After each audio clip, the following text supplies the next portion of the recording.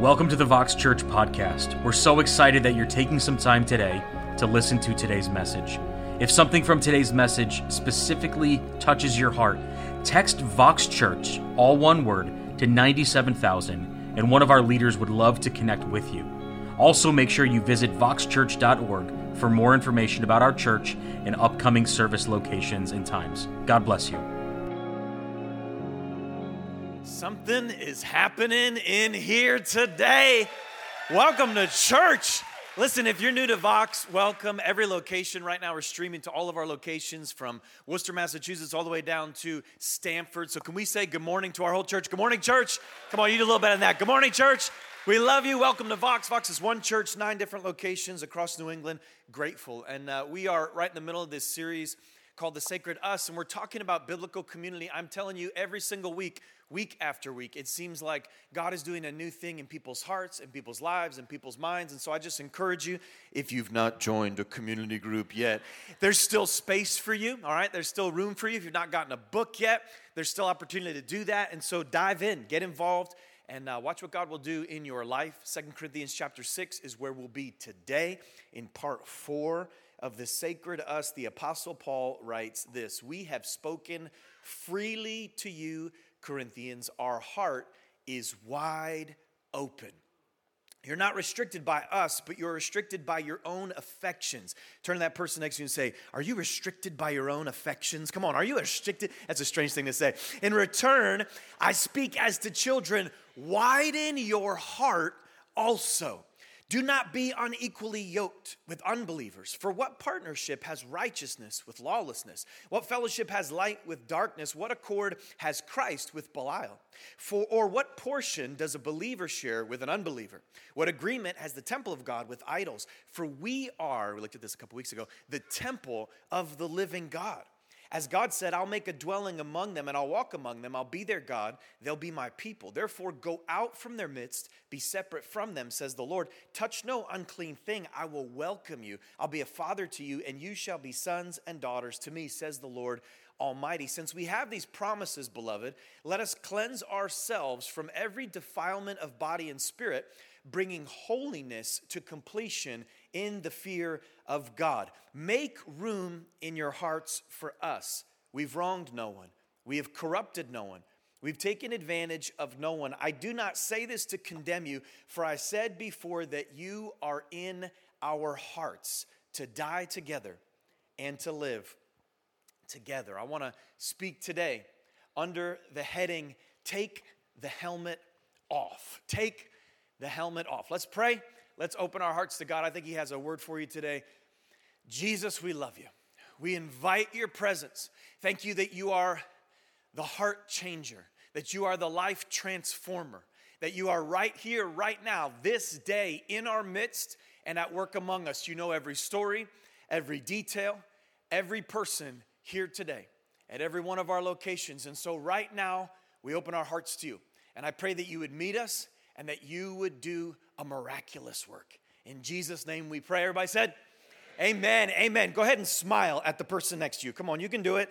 Just smile at them. They haven't seen a smile maybe all morning, and it's good to smile at somebody. There you go. There you go. It's amazing how a face changes when they smile, right?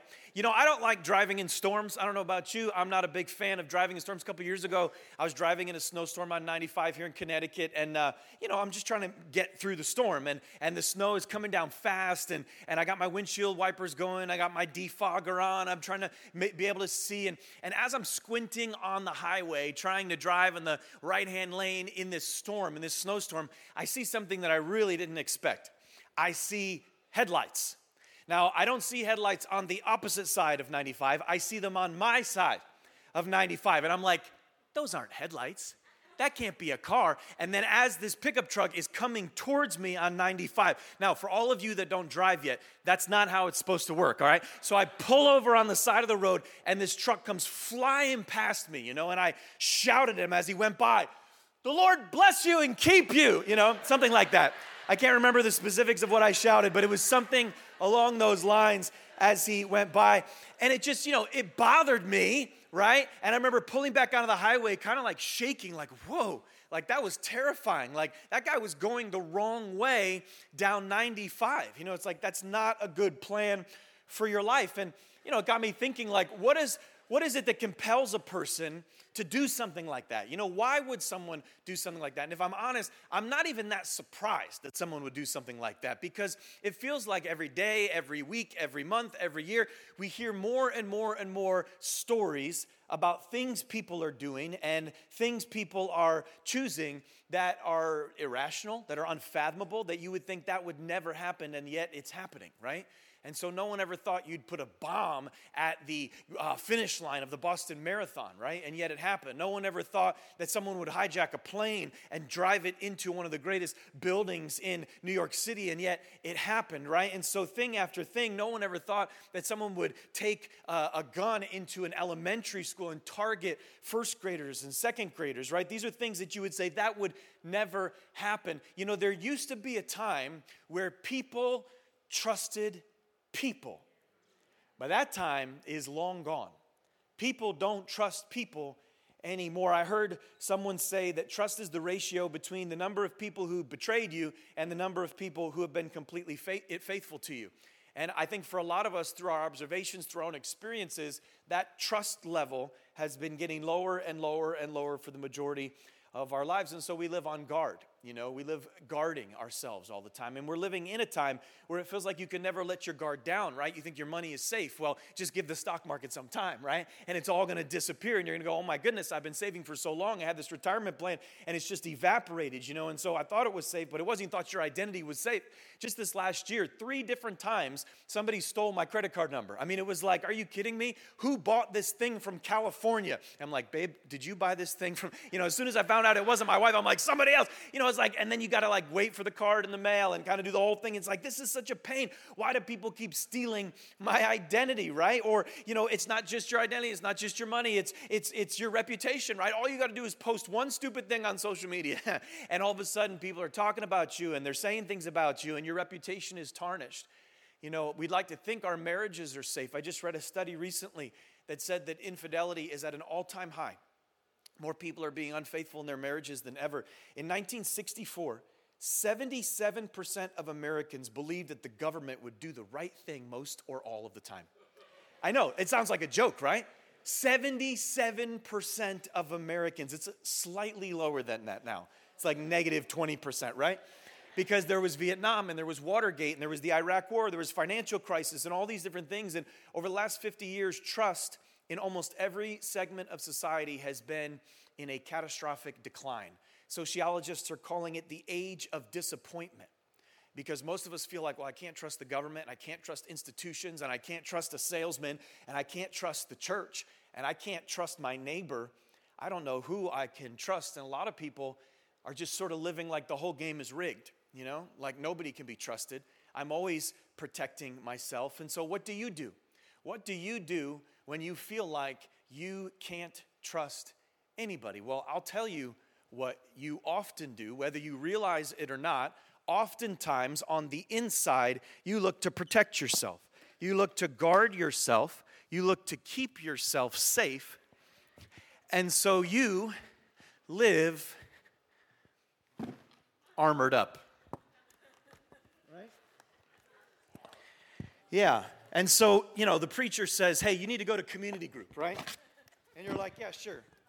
I asked them to buy me a shield. You know, whatever. Yeah. It's like, go to community group. Yeah, sure, I'll go to community group. No problem. Here I am at wonderful Vox community group. This is great, right? And it's like, hey, so tell us your story. Tell you my story? You got it. Okay, my story. Yeah, everything's fine. That's my story. What's your story, right? It's like, well, why don't you share your heart, Justin? What do you feel? What do I feel? Yeah, I feel fine. Okay, so just back up, you know. And then it's like, well, okay, well, what do you think that Bible passage means? I don't know what it means, all right? I don't know what it means. Can we pray? Can we leave? Can we eat some chips and salsa, please, right? Like, this is how we live. Now, I know that you don't necessarily look as ridiculous as I do, right? My friend Cheech says embarrassment's a choice, so I'm going with that, right? Embarrassment's a choice, and I'm choosing not to. I like how this works. I was pretty excited about that, you know, just the little things in life. But this is how many of us are living, right? We're living like we need to keep it safe. And so you might come to church and you might, raise your hands and sing a song and do whatever the, church is kind of doing. But on the inside, if we could just see ourselves in the spiritual realm, in the emotional realm, in the psychological realm, many of us look a lot more like this, right? Where we're protected. We keep the helmet on. We keep the helmet on because we've been hit a few times.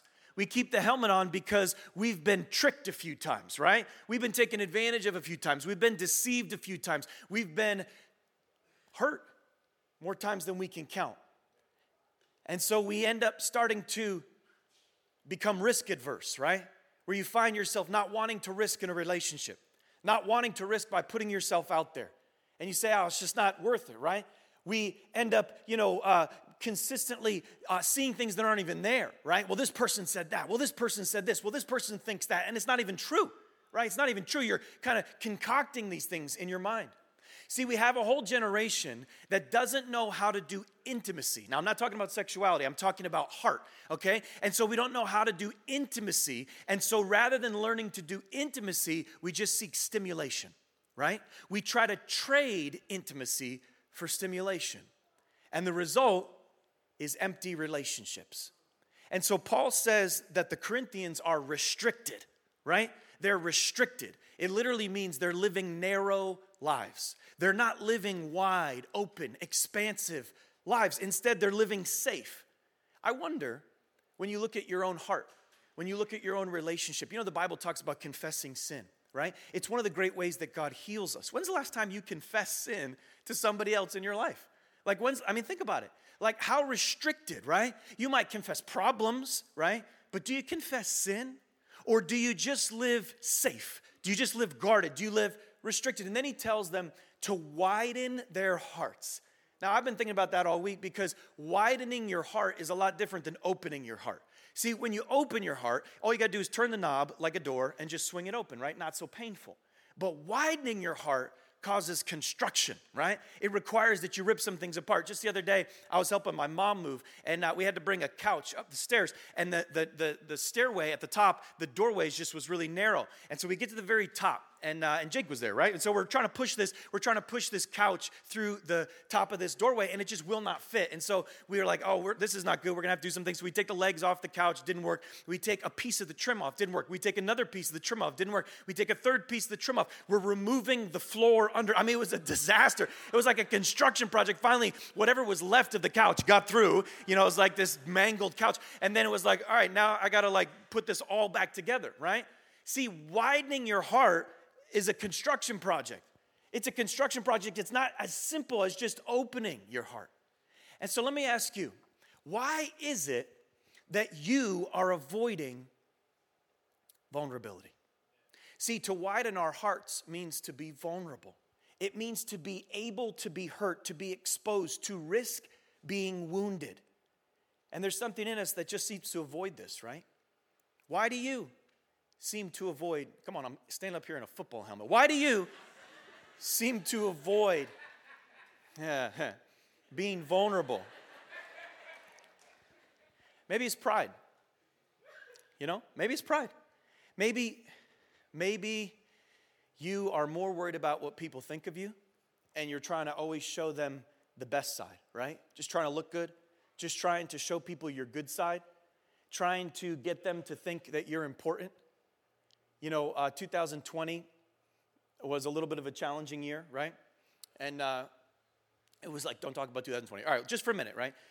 It was a chaotic time, the spring of 2020, and as a church leader, I kind of kicked into go mode. I was like, I'm gonna save the world and save the church and keep everything safe and protect everything. So I was just working crazy hours. I was, on every phone call, on every Zoom meeting, trying to connect people, trying to help people, trying to, and I was just pushing and pushing all through the summer and all through the spring of 2020. And by the fall of 2020, things were starting to unravel. I was stressed. I was getting grumpy with my kids. I was getting frustrated, but in the midst of it all, I was like, no, I'm holding things together. I'm helping people. I'm changing hearts. I'm just being a pastor in the midst of COVID. And I remember one of our elders, he said, I was praying for you, and God gave me a phrase, and the phrase was, you're headed for a wall. I mean, that's not really what you want to hear, right? And it was just like, I wonder what that means. And I started praying and I started asking God. I actually asked God, this is a dangerous prayer. I was like, Lord, help me understand my own heart, Help me see, because oftentimes, especially with pride,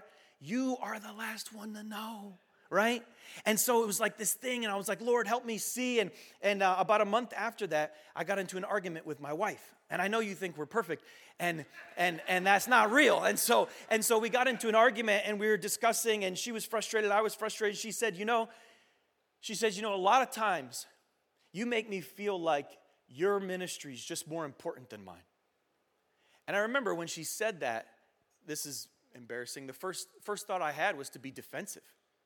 To be like, well, don't you, I mean, I'm the pastor. I mean, I have to, don't you understand how important the things I do? And as I was saying it, I didn't actually say it, I was thinking it, and I was getting ready to say it, I caught a glimpse of my own pride, And it was like, wow, in a noble attempt to serve others, the person God called me to serve first feels taken advantage of, right? And I remember in that moment just catching a glimpse of how I had really ultimately elevated myself over her. And somehow I started to see myself as the important one, started to see myself as a big deal.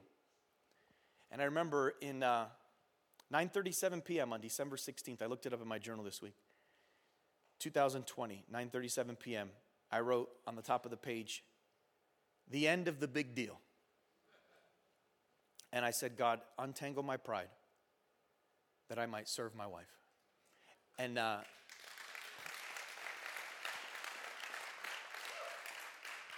wonder if pride's your problem. If you're not vulnerable because you're too proud to tell anybody your problem, to be honest about your sin, to be genuine in regards to your struggle. For some of us, it's pride. For some of us, it's fear, right? Fear of being hurt. Somebody stabbed you. Somebody got you. And so now you always have your little shield up, and you always got your sword ready, and you're like, little hobbit sword, but whatever it is, it's like you got your little sword ready and you say, you know what? I just got to keep myself safe. I'm afraid of being rejected. I'm afraid of looking stupid. That's past for me at this point. I'm afraid of, what people will think. I'm afraid of losing control, right? I'm afraid. So sometimes it's pride, sometimes it's fear, right? But I want to suggest to you today that there's something beneath the pride, and there's something beneath the fear that's fueling so much of our inability to be vulnerable. I believe it's the most powerful enemy of vulnerability, and it's shame. Shame is that little voice inside you that tells you you're small, tells you you're insignificant, tells you you're flawed, tells you you're unworthy. Psychologist Carl Jung said that shame is the soul-eating emotion. It literally eats your soul. Dr. Brené Brown said that if you put shame in a petri dish, it needs three things to grow. It needs secrecy, it needs silence, and it needs judgment. And so we're judging ourselves, we're judging others, we're quiet about our problems, we're quiet about our fears, we're quiet about our insecurities. We don't talk about it because we want to look good, because we're armored up, because we want to stay safe, because we've been hurt in the past. And what grows? Shame grows. It's like a cancer that's metastasized into your bones. It's in you. It is so deep in you. And it's impossible to be vulnerable if shame is ruling your heart. And so this shame goes deep. It goes really deep. In fact, in the very first story in the Bible, we hear about how God creates humanity, right? He creates Adam and Eve, and he makes these beautiful people in this beautiful world, and they're living free from shame. There's no shame. There's no insecurity. There's no, brokenness in their relationship with God and their relationship with others. But then they choose rebellion. They choose to disobey God. And in doing so, they introduce sin into the human heart. And it's so intuitive. The first thing that they do after they sin is they realize they're naked and they try to cover themselves. What a picture. What a beautiful, tragic picture of you and me. that we've been trying to cover ourselves ever since, trying to protect ourselves, trying to guard ourselves. But we have to see that sin has seeped into every motive, seeped into every desire, every ambition. Ecclesiastes chapter 9 says it like this. It says, the hearts of the children of man are full of evil and madness. That word really caught my attention today. Madness is in their hearts while they live. Come on, just be honest for a second. Do you see that madness in you? Where you're anxious one minute and you're proud the next, you're insecure one minute and you're confident the next, and you're feeling rejected one minute, and then you're feeling like you can take on the world the next, and back and forth, you're devastated, you're hopeful, and madness like a roller coaster, back and forth, up and down, this madness. And so we ignore our pride, right? And then we feed our fears, and then we try to cover up our shame, always keeping our helmets on so that we can be safe. But I believe that the Spirit of Jesus brought you here today to Vox Church because He wants to do something in your life that's supernatural, where you might begin to take the helmet off, and it's going to mess up your hair. Oh man, did it squeeze my head. Take the helmet off. Take the helmet off. I mean, what could happen in a church if the people of God actually decided to take the helmet off, to get real, to be honest, to confess sin, to be transparent about our brokenness, to not pretend like we figured it out, but just to be honest about where we are? What could God do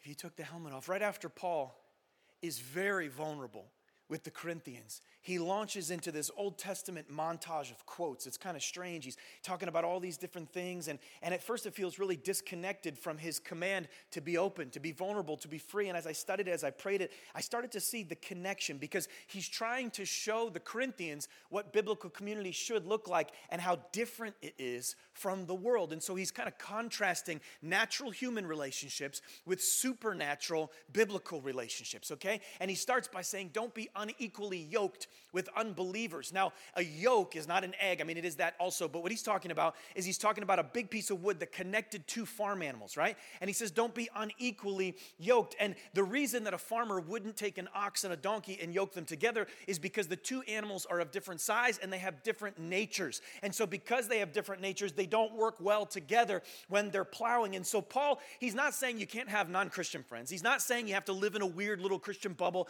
never have a Christian partner for anything. No, that's not what he's saying. What he is saying is he's saying you're a new creation, that God's given you a new nature, that you are now a part of a supernatural community, and seeing your life through the lens of what Christ has done allows you to live now a supernatural life, all right? And so he uses three specific illustrations if you break down this text, and we'll just touch it today, but he uses three illustrations to elevate our understanding of the church. And so he says, hey, listen, don't you understand that you're God's temple? You remember this from a couple weeks ago if you were with us, right? And that the glory of God rests in the gathering of God's people. And then he says, you're God's priest, be separate from them. That was a command for the priest. And be holy, be devoted, separate yourself. And then he says, don't you realize you're God's kids, that he's a father to you, and you're his sons and his daughters. And so he's saying, listen, you're sacred, you're holy, you're a temple, you're set apart, you're a priesthood, you're his children. And then he says, therefore, since we have these promises, let us cleanse ourselves from all defilement.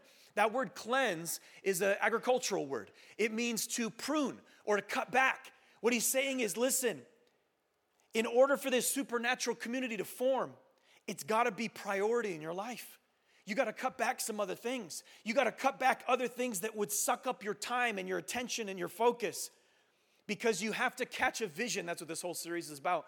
You have to catch a vision of the sacred us, a vision of what's possible when the people of God come together. It's not just a social gathering. It's not just good friendship. We are a temple. We are a priesthood. We are an eternal family. And this little crazy community called the church has the potential to change the world. It has the potential to take eternal things and infuse them into temporal circumstances. It has the potential to bring hope to your heart like nothing nothing else can. It has the potential to care for the orphans, to heal the widows, to help the forgotten, to comfort the anxious, to set free the oppressed, to raise the dead. God's entrusted to us the message of reconciliation, friends.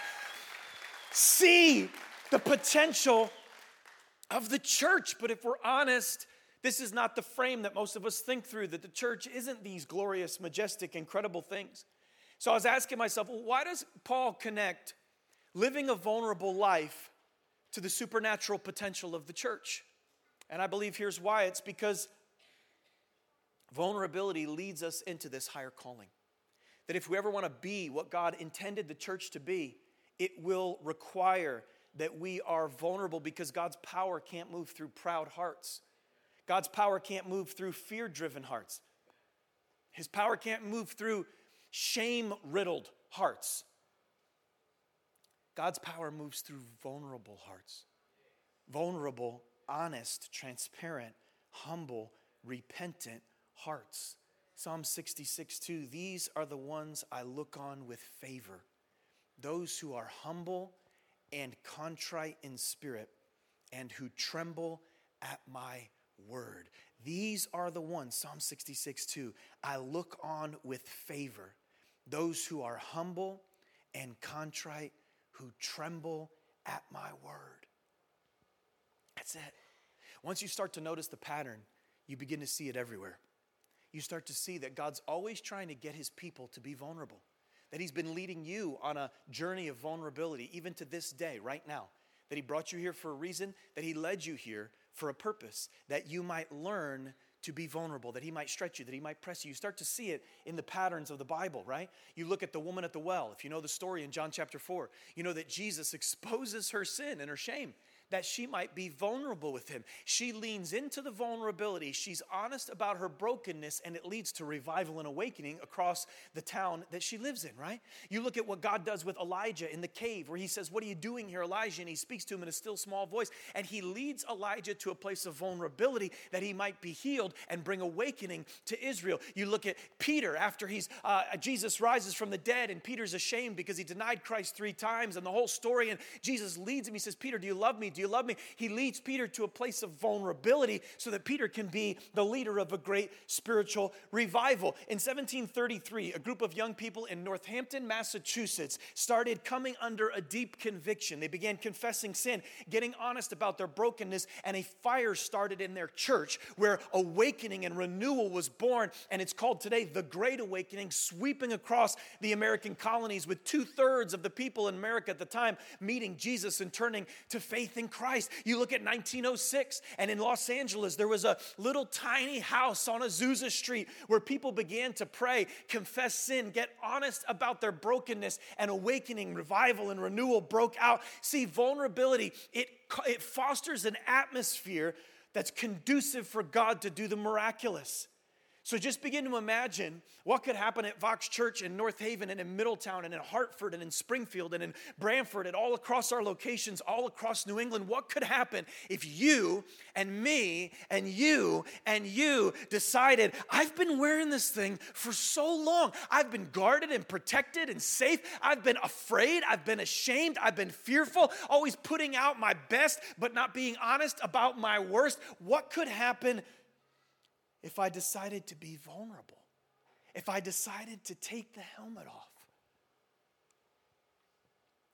When I was a teenager, I got into bridge jumping. Not the best hobby, but when you're 18, you're stupid. And so any 18-year-olds, the Lord loves you.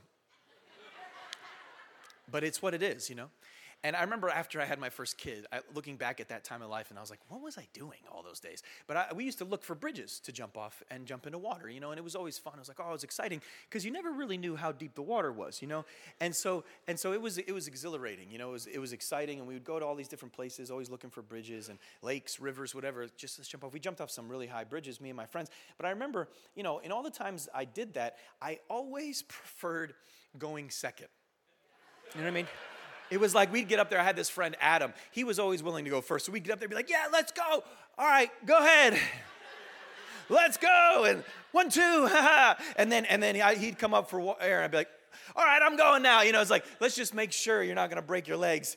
And if you are, I'll be here to help, but I won't be down there yet. And so, it's like second's better, in a lot of ways. And I think when it comes to vulnerability, this is one of our biggest problems, because I want to be real. I want to be honest. I want to be transparent. I want to confess my struggles. I want to take the helmet off, but I don't really want to go first, I don't really want to go first. And that's one of the intriguing things about 2 Corinthians 6, because it seems Paul's going first. He is just out there, right? He is just out there. He says our hearts are wide open. He's just being completely transparent, completely open, able to be hurt by these Corinthians. And if you know Paul's story, that's pretty amazing, because he wasn't the greatest guy in the past. He grew up in a very religious home. He was zealous for his Jewish faith. And when Christianity exploded on the scene, Paul was its greatest opponent, right? And so he persecuted Christians. He murdered Christians. He threw them in prison.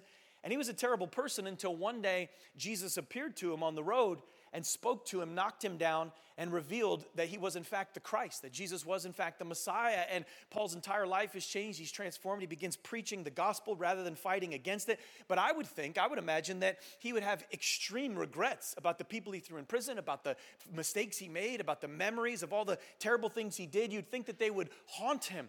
But one of the most intriguing things about Paul is that even though he did some absolutely atrocious and terrible things to Christians, somehow, some way, he was not defined by his past. Paul was living free from shame.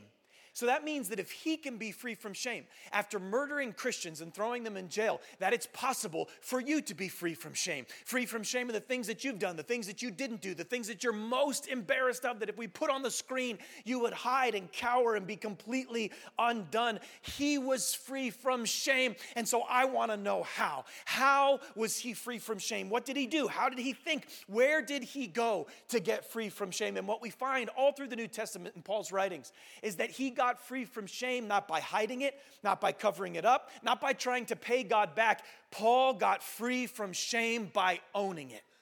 He got free from shame by walking towards it, not away from it. He says things like, I am the greatest of sinners. He says at one point in Romans 7, he says, there's nothing good that dwells in my flesh. He says nothing good. See, Paul had rightly diagnosed the human condition where many of us have not done so, right? So he understood that we as human beings, because of our sin, we don't just need assistance. We don't just need a little bit of help. We don't just need God to come through on a few prayers. He understood that everything, even his most noble motives, were tainted by sin and by selfishness. Sin had gotten into the very core of who he is. That's why he wrote, there is none that are righteous, no, not one. And he realized, I am incapable of fixing myself. I love what Dane Ortland said about this. Look at it. He said, the only foundation on which we can build spiritual growth is the solid ground of self-despair. That's not usually the quote you find on a coffee cup, right? The solid ground of self-despair. Self-despair? The solid ground of, what does that mean? It means that if you're ever going to be able to be vulnerable, you have to know in your core that I can't fix myself. You have to know that I cannot justify myself. Therefore, I must abandon all attempts to self-justify. I'm not going to manage my ego. I'm not going to negotiate with my shame. Instead, I am going to collapse into the arms of Jesus. That's my plan. That's my only hope. That's the only thing I've got. And if you will collapse into the arms of Jesus, you will discover that he jumped first. You'll see that he already became vulnerable. This is the most profound mystery of the gospel, that God, who is perfect and blameless and altogether glorious, made himself vulnerable for you. That he actually made himself able to be wounded, able to be hurt. He didn't come as a king in the clouds. He came as a baby in a manger. You can't come any more vulnerable than that. He was exposed to the brokenness of this world. He suffered. He hurt. He was betrayed, experienced pain. He was rejected. And when he hung on the cross, as the representative for my sin and for yours, he hung there naked. And people mocked him because in that moment, God was carrying my shame. He was carrying your shame so that you wouldn't have to carry it anymore. And the Bible says that he took your sinfulness that you might freely receive his righteousness.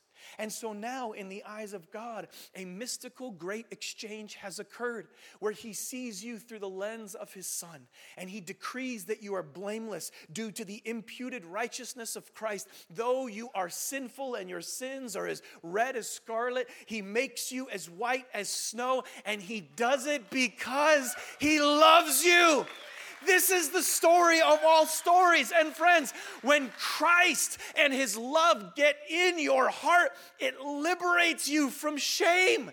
You don't have to constantly protect your honor anymore. You don't have to prove yourself and look perfect anymore. You can let down your defenses with other people. You can be honest about your brokenness and your sin and your flaws, because when your heart is convinced that you are loved, you no longer need to be afraid of being seen. I'm preaching better than this section's clapping, but that's all right. We're going to get there. See, the gospel provides the internal framework to risk being vulnerable. The gospel provides for us what our hearts need in order to risk the danger of being hurt, in order to risk the danger of being shunned or even rejected. And so, through our vulnerability, as the gospel gets in my heart and the gospel gets in your heart, I start sharing about who I am and what I've been through and some of the things I'm dealing with. And you start sharing about your heart and some of the struggles you've had and some of the sins you're dealing with. And something happens in this vulnerable moment. Our hearts widen. And when the conduit of our hearts widen, it creates a little space. And when that space is created, God can get in. And when God gets in, he starts moving in your life and he moves in my life and he begins to knit our hearts together, and we're honest and we're transparent. And then we start to suffer together, and then we start to forgive one another, and then we start to repent when we fail, and we actually start to love one another. And friends, this is the second principle of biblical community. We've been looking at these principles that help us grow into the church. And last week we looked at the first principle, and today we find the second, that vulnerability creates connection between you and me, between you and God, between us together. So if I take the helmet off, and if you take the helmet off, it's dangerous, it's risky, could get hurt, could be offended. You probably will be. People will fail you. And God will meet us and work miracles. Verse 2, make room in your hearts for us. We have wronged no one. This is a word for somebody. We've corrupted no one, taken advantage of no one. I do not say this to condemn you, for I said before that you are in our hearts to die together and to live together. These verses provide some practical steps for how we can be vulnerable. You notice the first thing that Paul says is he says, make room. Make room. See, in order to make room in your heart to be vulnerable, you have to understand what's holding you back. So even today, I wonder what's been holding you back from being vulnerable. Has it been your pride? Has it been your pride that you're so important that you have to look right all the time? Has it been your fear of what people might think? Has it been your past? Has it been shame? This is the first thing that we have to do if we're going to grow in vulnerability. Identify what keeps you from being vulnerable. That's it. Identify what keeps you from being vulnerable. So right now, I want to challenge you by the Spirit of Jesus, who is in this place at every single location. Identify what keeps you from being vulnerable. What is it that keeps this helmet on your head? What is it that keeps you from being open, from being honest? Identify. And once you identify it, you got to begin to invite God into it. You have to say, God, would you meet me here? Because I can't do this on my own. God, would you help the gospel become real to me? Because I need it to heal me in this area where I've been hurt. Then Paul says, we've wronged no one, we've corrupted no one, we've taken advantage of no one. In other words, he's saying, listen, I know some people have done you wrong. I know some church leaders have done you wrong. I know some Christians have done you wrong. But you have to start somewhere. You have to start trusting somebody. And you might be here today and you've got a long laundry list of people who have failed you and ways that you've been hurt. All you have to do is look at the state of American Christianity today. And you'll find plenty of evidence to not trust anybody, right? Full of scandals, churches falling apart, this guy's stealing $1 million, that guy's sleeping with the secretary, on and on and on, right? Trust has been broken again and again and again and again. And Vox is a large church. You know, right now, there are far more people gathering not in this room at Vox than there are in this room. We're a larger church and we're in a bunch of different places. And as we've grown, the truth is we don't all know each other anymore. There was a time where everybody knew everybody, and that time has long passed. And so, you know, I'm a preacher, and I think there's a lot of people who wonder about me, right? Well, we don't know Justin personally, or we haven't met him, and, you know, what kind of person is he? Is he a power-hungry leader? Does he want to control everything? You know? Is he faithful to his wife? Is he actually living sexually pure, according to what the Scripture says? Does he practice financial integrity? Is the church got some side hustle, making money, right? And listen, the truth is, I'm not even put off by the suspicion because I think that that's the state of affairs, right? Everybody's been wearing helmets for a long time. And there are plenty of ways that I have failed, plenty of ways that I'm imperfect. But I don't want to be rich. I don't make millions of dollars. I don't want to be rich. I don't have an ambition to pursue comfort in this life. I don't control my own salary. I don't have access to the church's bank accounts. I drive a 2013 Volkswagen Passat. It's a great car. It's not a Lamborghini.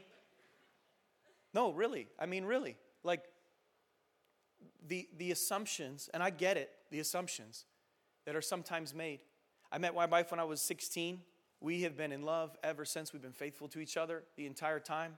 And we, by God's grace, plan to keep it that way until we die. Thank you, Jesus. I don't want to live as a power-hungry leader. I don't want to control everything. The truth is, in this church, the vast majority of things that happen here, I have nothing to do with. And the vast majority of people who work here do not report to me. I don't oversee directly.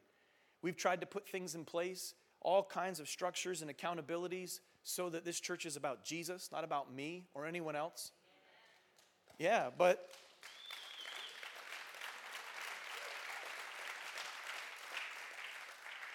so what am I saying? I'm saying our hearts are wide open. Like, you know, our hearts are, I just turned 40 a couple weeks ago. And, you know, I was doing the math. I've been in ministry as my job for 23 years. I started right out of high school as a ministry job. And, you know, that's a long time. I mean, it's like, gosh, 23 years. Holy moly. Like, it feels longer than it's been. You know how that works. But you know, if you're new to Vox and you're like, who is this guy walking around with a football helmet on? And, you know, Google it. Google us, right? You can, I mean, come on, you can find anything on Google. You can find videos of me. Don't do this to make fun of me, all right? But you can find videos of me at 20 years old talking about seeing New England change. I grew up around here. Talking about seeing revival in New England. This is not like a new shtick for me. Like, this has been, like, I've given my life to this. Like for my entire life, I've been praying and trusting and sowing and believing that this is the generation that will see miracles in the Northeast. And why do I say all this? Friends, I say it because if we're ever going to do anything for God, we're going to have to learn to trust each other. If we're going to ever do anything great for the kingdom, it's going to be built through vulnerability and honesty and transparency. And so the first thing we got to do is identify what keeps us from being vulnerable. But the second thing is you got to conquer your suspicions by taking baby steps. Conquer your suspicions. You can't always live suspicious of everyone and everything. He says we wronged no one. We took advantage of no one. He's like, listen, you got to trust somebody at some point. You got to open your heart. Maybe you can have lunch with a campus pastor at one of our locations. Maybe you can share your story with a community group leader. You will find find imperfect people, but I promise you that if you stay long enough, you will find real people. We really believe this. This is what we've given ourselves to because we believe it with our whole hearts. Verse 3, he says, I do not say this to condemn you, for I said before that you're in our hearts to die together and to live together. I love that verse.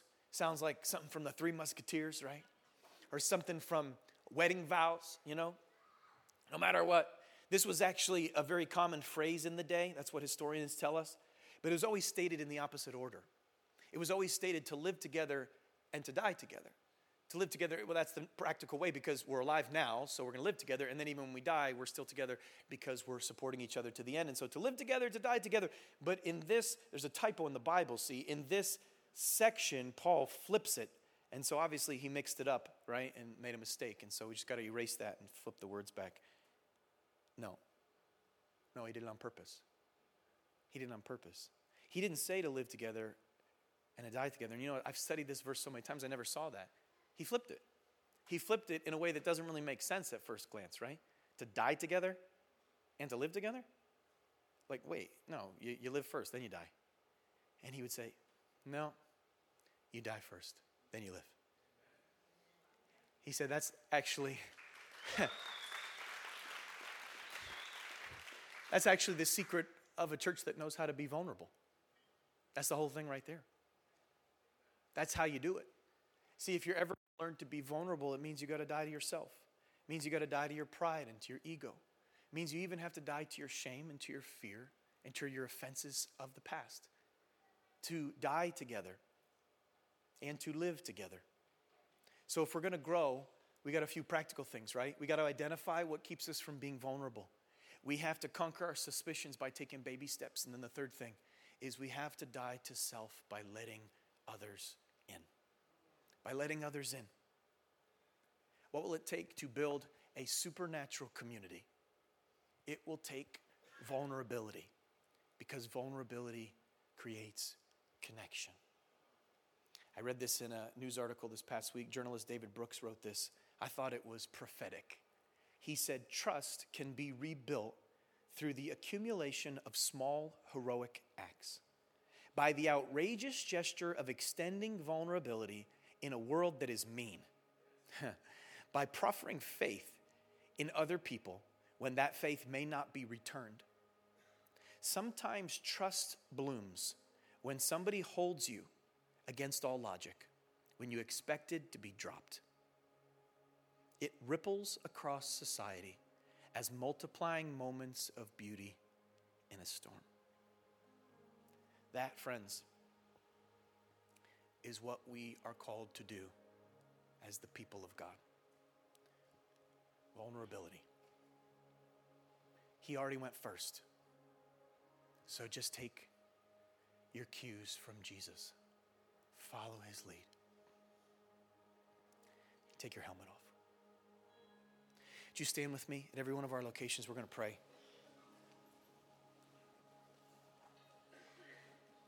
Take a moment, close your eyes, open your heart. You're here today, and if you're honest, maybe you've been wearing your helmet for a long time. You're even thinking, why did I come to church today? I didn't even want to hear all that. I just want to go and get lunch, and I don't even want to think about this stuff. And you know, it's more comfortable to avoid it, and it's more important to engage. If you've been wearing your helmet for a long time, I want to pray that the Spirit of Jesus would meet you right now. That if it's pride or fear or shame that's keeping you back, that today God would set you free. That even as we sing this song today, that God would lead you to repentance, and that by his grace, through his Spirit, you would choose to take the helmet off. You would choose transparency and humility and vulnerability. Let's pray. Father, in the name of Jesus, would you build a church here that lives humble and honest and transparent before you? Lord, would you do the work in us right now? God, I pray that you help us to die to self, that we might let others in. I pray that you help us to conquer our suspicions by taking baby steps forward towards each other. And I pray that you help us to even see what's holding us back today. Holy Spirit, we repent of acting and living invulnerable for too long. I pray that the Spirit of Jesus would sweep across this room, that you would tear down the walls, that we might, by your grace, take the helmet off. Holy Spirit, come now, stretch us, push us, lead us, guide us. Holy Spirit, would you work? Even as we sing, we open our hearts to you. In Jesus' name.